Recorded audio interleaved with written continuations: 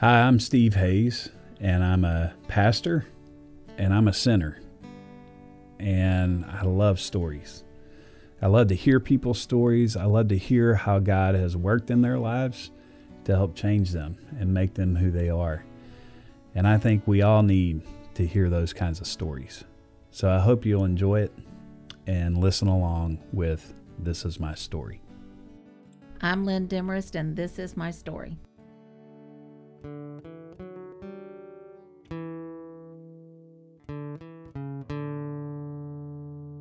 We are here today with Lynn Demarest. Hey, Lynn. Hi. Thank you for agreeing to be on here with us. By the way, folks, just in case you don't know, everybody who comes in here and does this is a little nervous about this whole deal, and rightfully so, because we get into some things that, people aren't used to opening up to the rest of the world. But the good news, Lynn, is there's only about 3 people who listen to this, so you're going to be okay. We are not that widespread. Yeah. So thank you for being on here. You are probably best known around these parts as Jess's mom. Yeah. And Jess is such a big guy and a big personality that I don't think a lot of people haven't gotten to the point where they know you as your own person. So I'm excited for everybody to hear that. But let's start with the elephant in the room. You raised Jess. Yes, I did. And like I said, he's just this larger than life figure. What was it like raising a kid like Jess? Jess is truly a gift from God. I give God all the credit for Jess and his personality and his heart. Mm-hmm. He is part of the reason. He is the reason that I turned my life around. When I found out I was pregnant with him, I knew that the life I had been living could no longer be, because it was selfish and self-indulgent. And I knew I had another human being I had to take care of. And I was raised by alcoholics, and I know that they cared for me, but their love was not always forthcoming, and it wasn't always known. And the one thing I always promised is that Jess would know that no matter what, I loved him. No matter what. And so that was my goal in raising him, was to teach him that he could be who he wanted to be and be who he was needed to be, and that he would be loved no matter what. Well, he knows that. He's very confident in that, and you did something right. Thanks. That's for sure. But there had to be some stories in there. I mean, oh my goodness. Was he wild? Was he high energy? He's high energy. He's all boy, but he was a good kid. Yeah. He wasn't a troublemaker. He wasn't. Right. Anytime he did do something, he usually told on himself.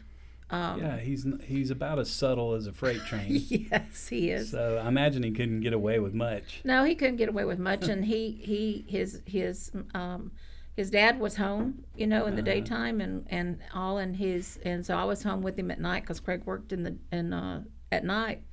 But his main thing is, and him, he loves to talk. Yeah. And he talked and he talked and he talked, and he got in more trouble at school for talking than anything else. Really? But other than that, he really was not. He wasn't troublesome. He wasn't. He was just. Yeah. Boy. And I don't want to spend too much time on Jess, but a lot of people think that he just came out of the womb with a football helmet on and he was ready to play football, right from day one. But he actually didn't start playing football until high school, right? He didn't play football until he was in high school. That's correct. He, when he was young, he wanted to do stuff, but I wouldn't necessarily let him play football because I was afraid of the injuries and the effect they would have on him because he was still growing. He played a lot of baseball. When he was little. He started in t-ball and played baseball until he was junior high, I guess, elementary school, 5th, 6th grade. And then he was a little tubby, And they didn't want him to play in the positions that he could play. They wanted him to bat because, he could knock the ball out of the park. Right. But he didn't. It just didn't work out well where we lived. It got to be a very political organization with the organized sports there. And so he started having an extra. He watched Karate Kid and Teenage Mutant Ninja Turtles and got very interested in karate. And so he wanted to try that. So I put him in Taekwondo.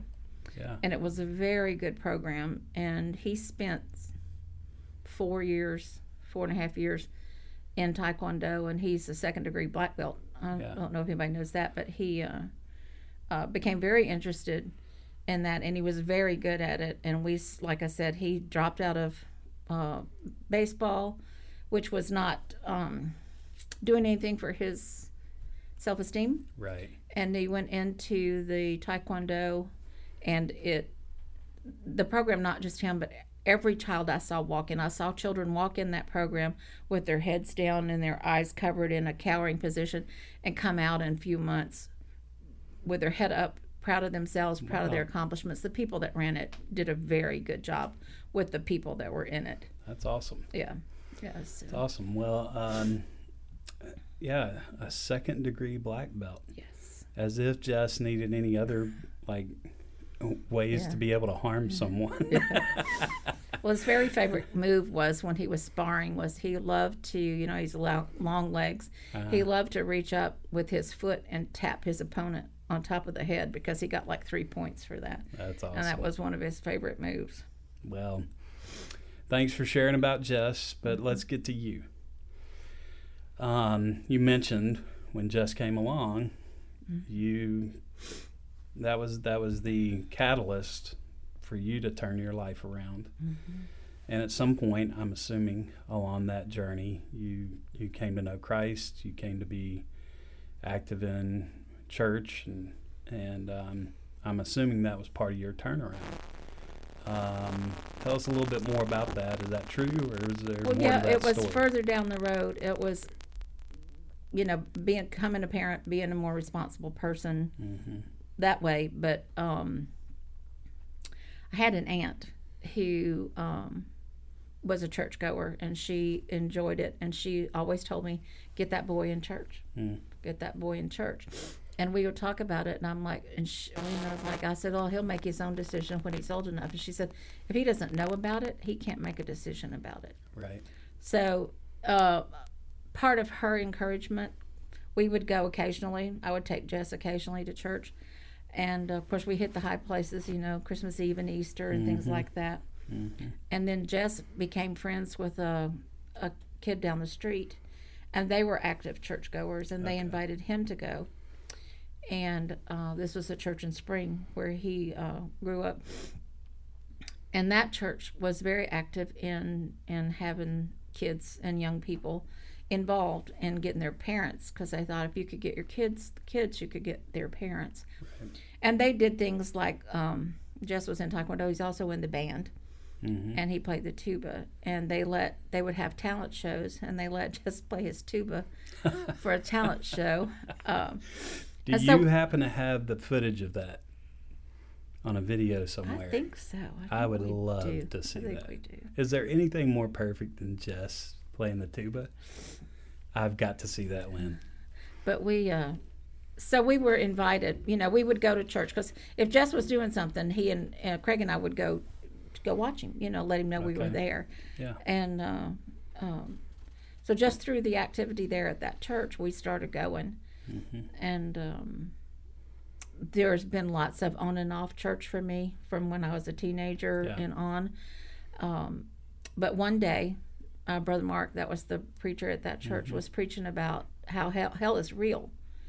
And that talking about how you don't want to go there, and the only way to not go to hell was to accept in Jesus as your Savior. And I'm like, I don't want to do that. I don't want to be eternally separated from God. And so I don't remember the date. I just remember walking down the aisle, and I'm like the whole way thinking, Craig is not going to like this. This is not going to be good. And when I got down there and turned around, he was following me. Wow. So on that same day, we both turned our lives over to Christ. And our lives had, it's a growing thing. It's you confess and you admit you're a sinner and you go on and then you learn and you start studying and you learn how to change your life. So It's been a daily journey since then. Yeah, and then somewhere along the way, I always like to talk about people's struggles along the journey as well, because it's one thing to have faith in God when things are going pretty well. Yeah. It's one thing to even have faith in God for your eternal salvation and to say, I don't want to go to hell. Yep. I want to go to heaven. Yeah. I want to be with God for eternity. It's another thing when you realize that you have to have God in the day-to-day, moment by moment. I tell people sometimes I think it's easier for us to allow God to save our souls than it is for us to allow God to save our lives. Yes. You know what I mean by that? I understand that. Yeah. Like living day by day with Him is Him saving your life. And especially when you go through hard stuff. Yep. So you've been through some hard stuff. I mean, you talked about it. Your upbringing wasn't easy. Even the circumstances that surrounded you being pregnant with Jess weren't easy. Nope. And then, your husband passed away. You find yourself a widow. How'd you get through that time, and what role did God play in sustaining you through such a loss? The only way I got through that was faith in Him. And I learned, I already knew. I had a defining moment when I knew that no matter what, if I had been the only person living on this planet, Jesus would have died for me. I already knew that. But after Craig died, it was a constant 24-hour, 7 days a week prayer. You've got to help me through this. I can't do this without you. Were you expecting his death, or was it sudden?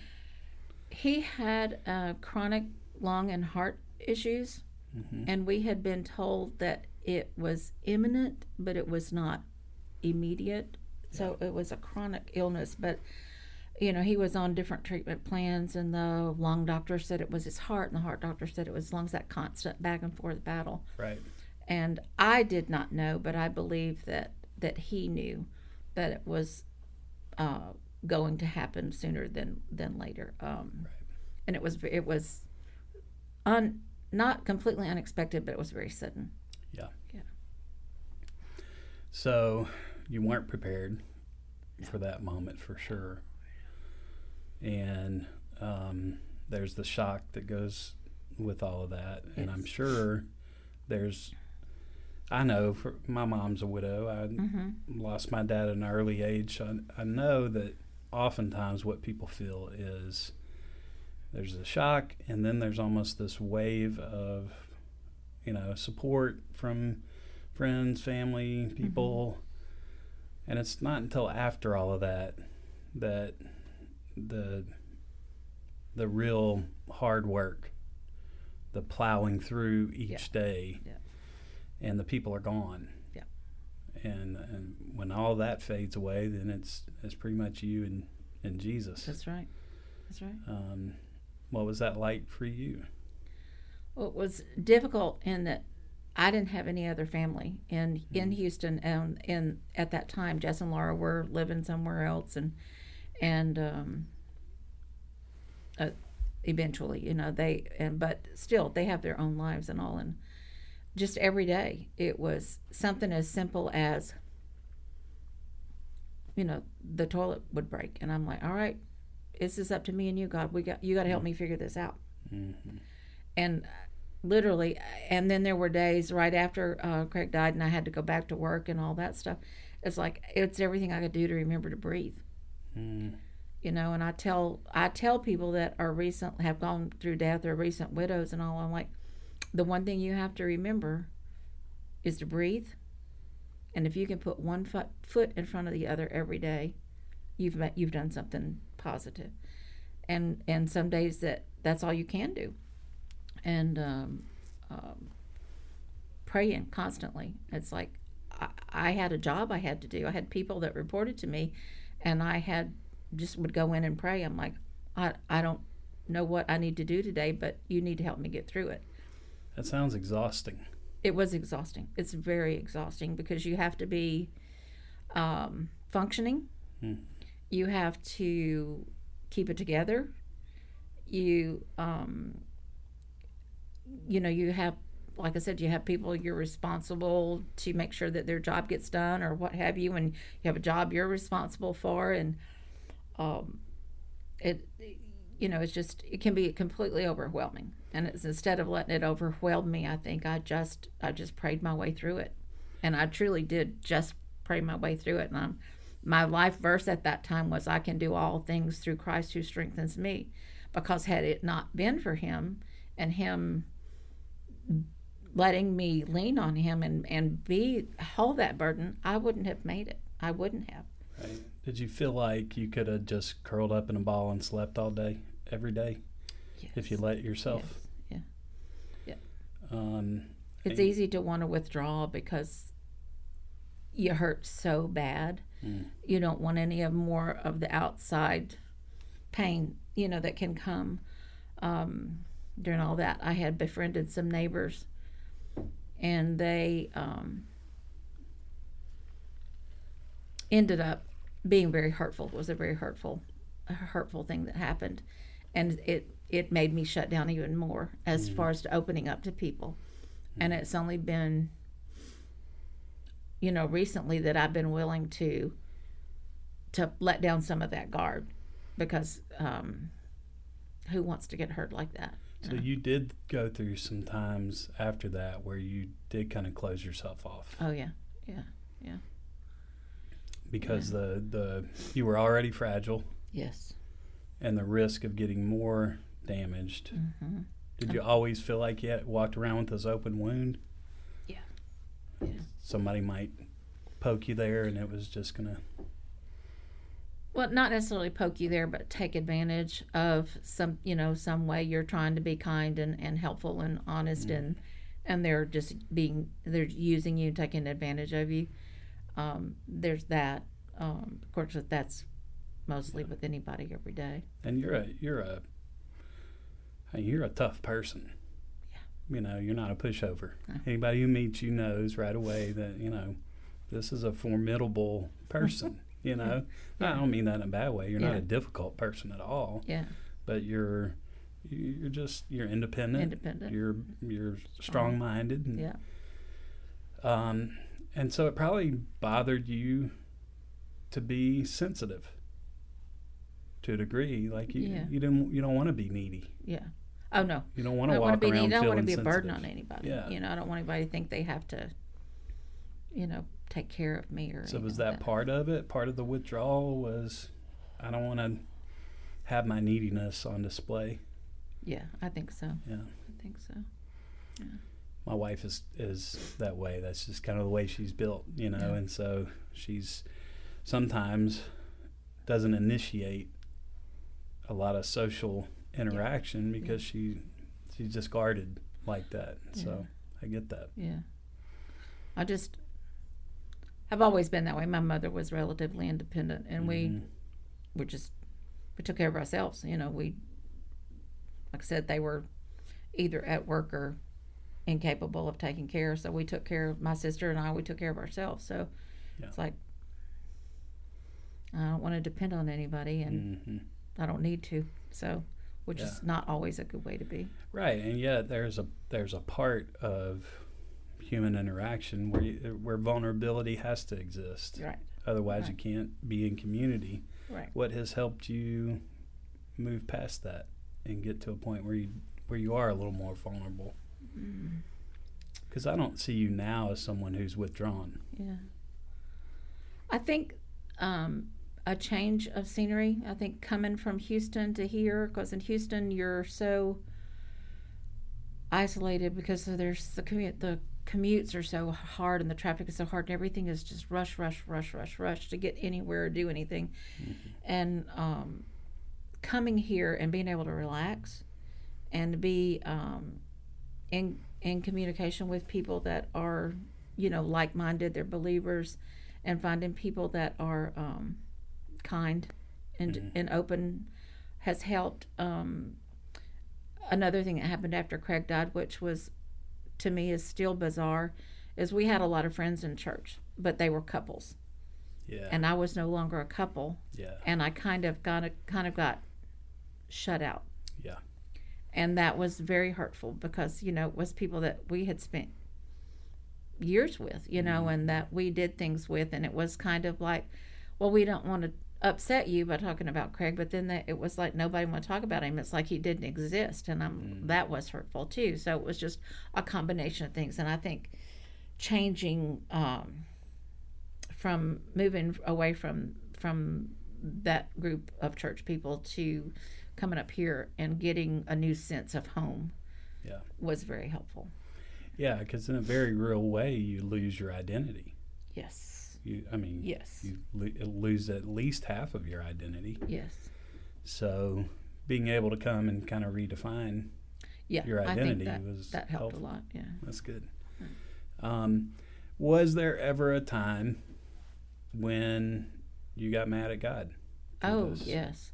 I think that you're so sad and overwhelmed at the beginning, and then you're just kind of in a what do I do next like thing. A fog. Yeah. Mm-hmm. And then the anger hits. And that's something that I also like to tell widows and people is God can take that anger, and he'd rather you express it to him than anybody else and fight through it. And I'm sure people think I'm hysterical, but there were times I would literally just stand in the house and scream at God. It's like, why did you take him from me? Why did this happen? But you have to let that out. And again, he's there. He can take anything we can give him, and he wants us to lean on him. And the more you lean on him, the more you realize he really is there. That relationship is real, and he can help you through it. Yeah, so there's if what I'm understanding you, if I'm understanding you correctly, there's something healthy about expressing that anger. You said God can take it. God can take your anger.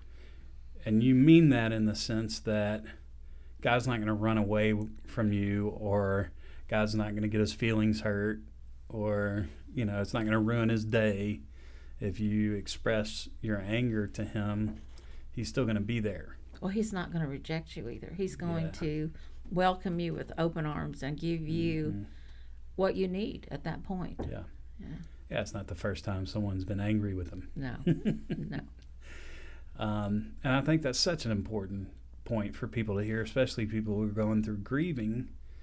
I'll never forget this as long as I live. We had my family, my grandparents and all my extended family, they have a ranch in kind of a central Louisiana. And I'll never forget, after Dad died, we were at the ranch, and I was at the pond fishing, and I heard a woman screaming. And it scared me. Yeah. I can still hear it. It still sends chills up my spine. And I realized later that it was my mom. And she was out on our land screaming at God. Yep. And she told me that later. Yep. I said, what were you doing? And she said, I was just yelling at God. Yep. She said it just like that. I was just yelling at God. Yep. I said, really? Why were you yelling at God? Like, that seemed like maybe wrong to me. Yeah. And she said, well, I was just yelling because I lost my husband and I didn't like it. Yep. And I said, well, are you okay with God? She's like, yeah, I'm better now. Yeah. Just had to get it out. Yeah. He can handle it. Yeah. So I'm glad you said that, because I think people need to hear that, especially people going through grief. Well, it's a relationship that depends on communication. Yep. And if you don't, I mean, he knows you and he knows what Mhm. you're going through, but he wants you to confess it, I think is the right word, Mhm. and you, for your own benefit, let it out, let him have it, lay it at his feet. That's what he wants. And then move on with what he wants you to do that's healthy. Yeah. So, Yeah, I mean, I've had times where my kids yelled at me. Yeah. I've had times where my wife yelled at me, and I've yelled at her. yeah. And we have a great relationship. Yeah. But part of having a relationship is having someone in that relationship who has the freedom to defy your will. That's right. Yeah. Yeah. And you don't have to be happy about it, but the relationship has to continue. So how does the relationship continue beyond anger with the Lord? I think there are natural stages of grief, and you just have to work through them. And everybody works through them at a different pace. Some people more quickly than others, and some a lot longer than others. I will tell you that when I was 22 years old, I lost my mother. Mm. And that was not a good place. And there was a lot of stuff behind all that, but it took me 18 years to finally come to terms with that. Yeah. I was not a believer at that time. Mm. And having lost my mother and then having lost a sister and a husband after being a believer, there's difference. Mm. There's big difference. And it doesn't take as long. But there's not any schedule that anybody can be on that's grieving. You go through the sadness, you go through the despair, you go through the anger, you go through the, okay, now what? And then you finally learn to live with that new normal. Things don't ever go back to normal. There's a new normal that you have to learn to live with. And it's an everyday thing. It's like, okay, how are we going to get through this now? I mean, I'd never lived by myself until he passed away. And it's like, how am I going to do that? How do you be alone? Yeah. I'm not comfortable with me. How do I learn to live with me? So it's just a growing, learning experience, but it's an everyday thing. And where do you want me? What do you want me to do? Where do you want me to serve? Right. So. Yeah. So if I'm hearing you correctly, it sounds kind of like, and I definitely believe this. It's okay to be angry with God. It's not okay to stay angry with God. It will eventually become something that's toxic to you. So you have to move beyond it. Yeah. And the best way to move beyond it may be to ask those types of questions. What do you want from me? Where can I go? Mm-hmm. It becomes a more outward focus. I think service is the best cure for selfishness that there is. And if you find some way, somehow to serve, even if it's, watching kids in the nursery or cleaning the kitchen or something like that, something that you can do. If you're not self-focused, you're not going to stay as self-centered as that. If you find a way to serve that you can, and everybody can do something. I spend a lot of time in prayer. I don't pray eloquently. I don't pray scripture, but I do pray a lot. And I am one of the people at work. The people know I'm a believer. Mm-hmm. And if they have issues, they come to me, and we will pray about stuff.